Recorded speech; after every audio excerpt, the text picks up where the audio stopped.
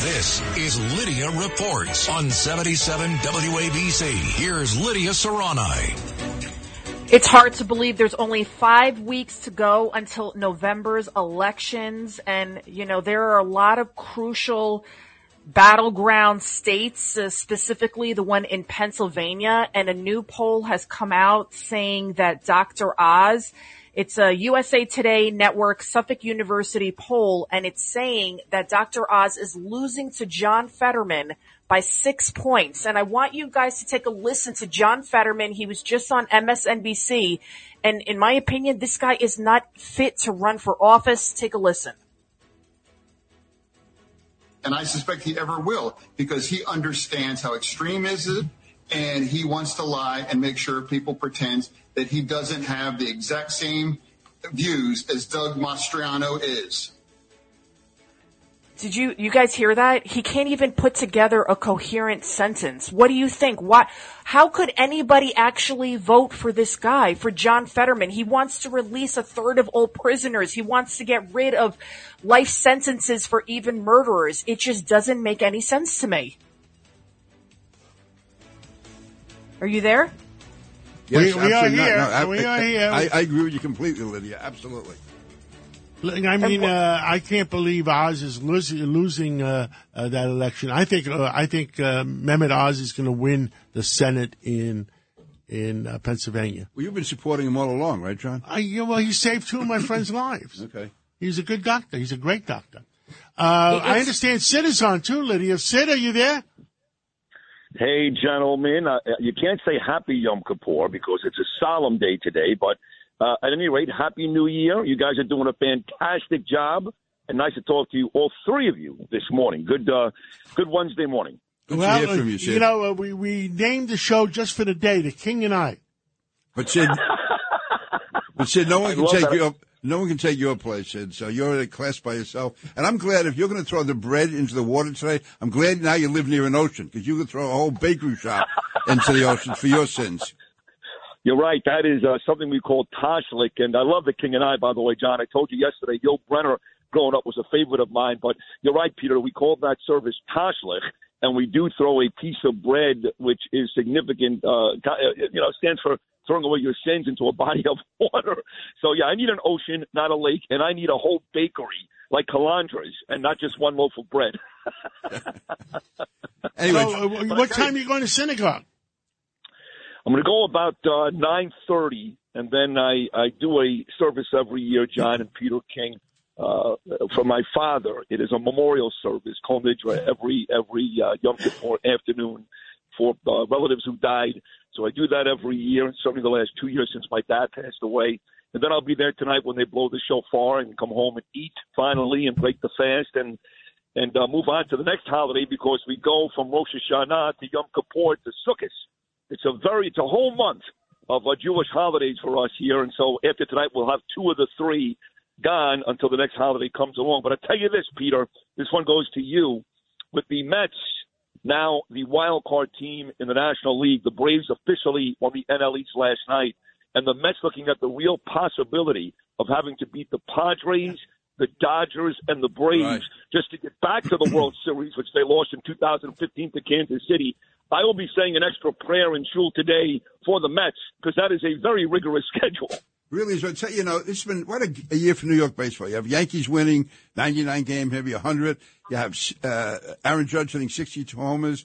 You have right now Pete Alonso leading the major leagues in runs batted in.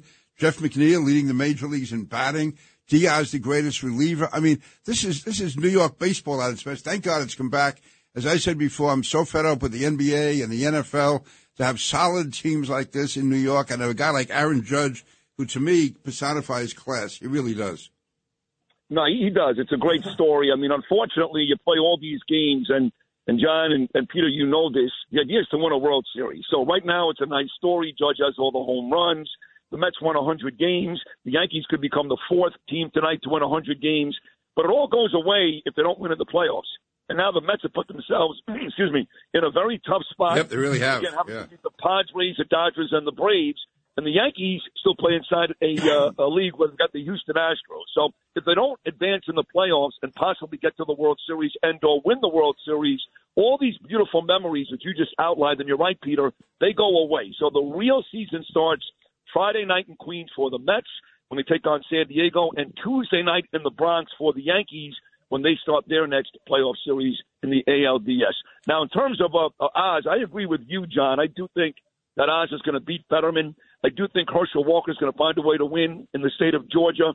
And I do think that the Republicans are going to win both the House and the Senate before Donald Trump wins again in 2024. So the red wave is on its way.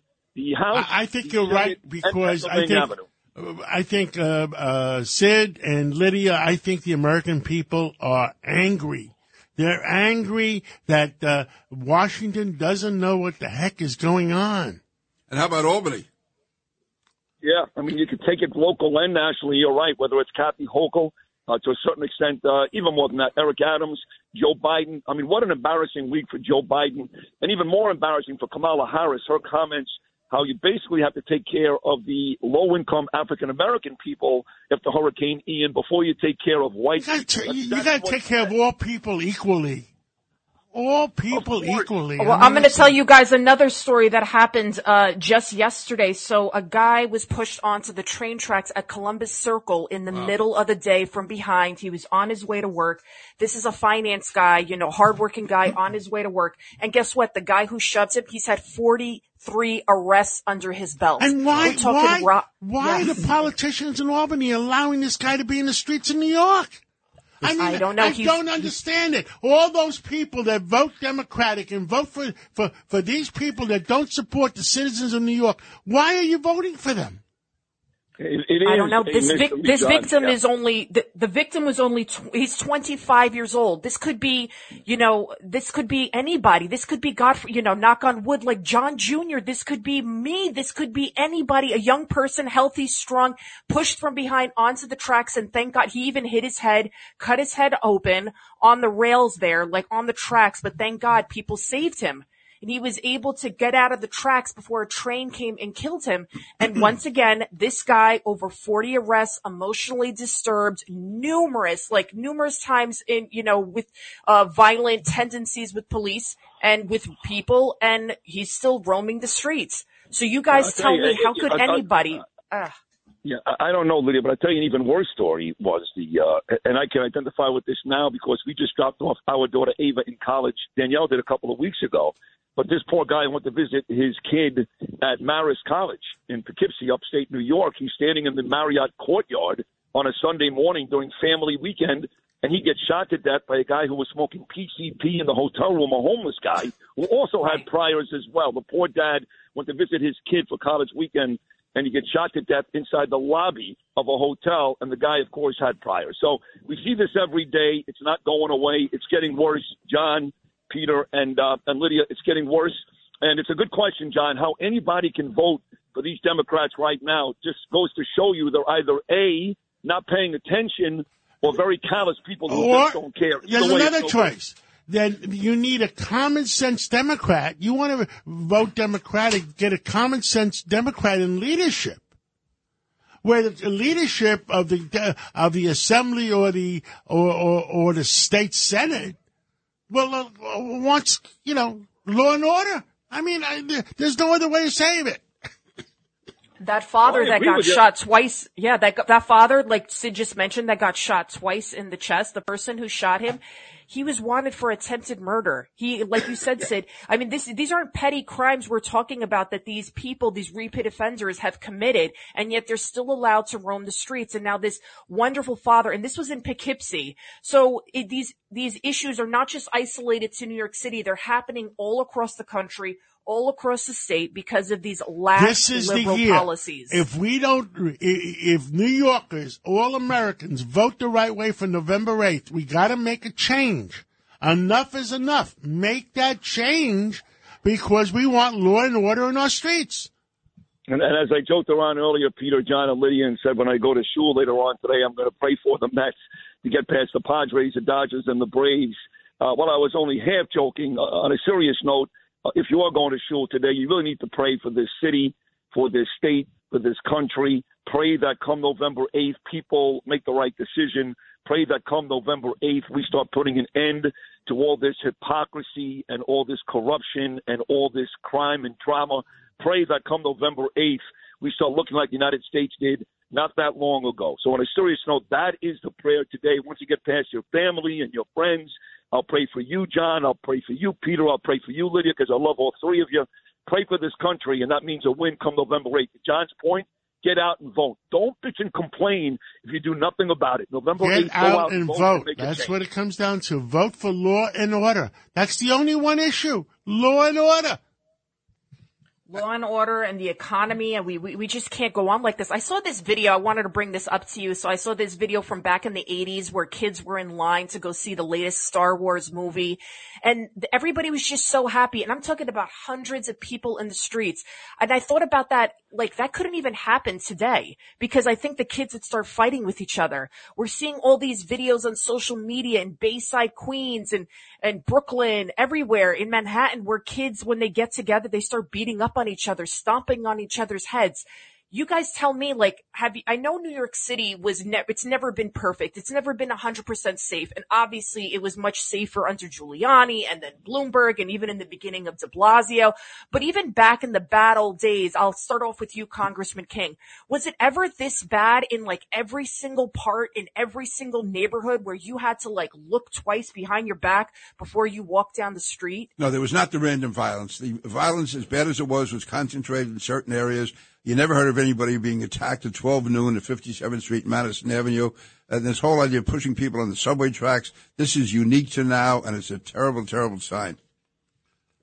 It is, and John, I know you're worried about the drug epidemic that's happening. I think a lot of horrible. these people. We got to straighten out the drugs. We got to straighten out the borders. We're out of time.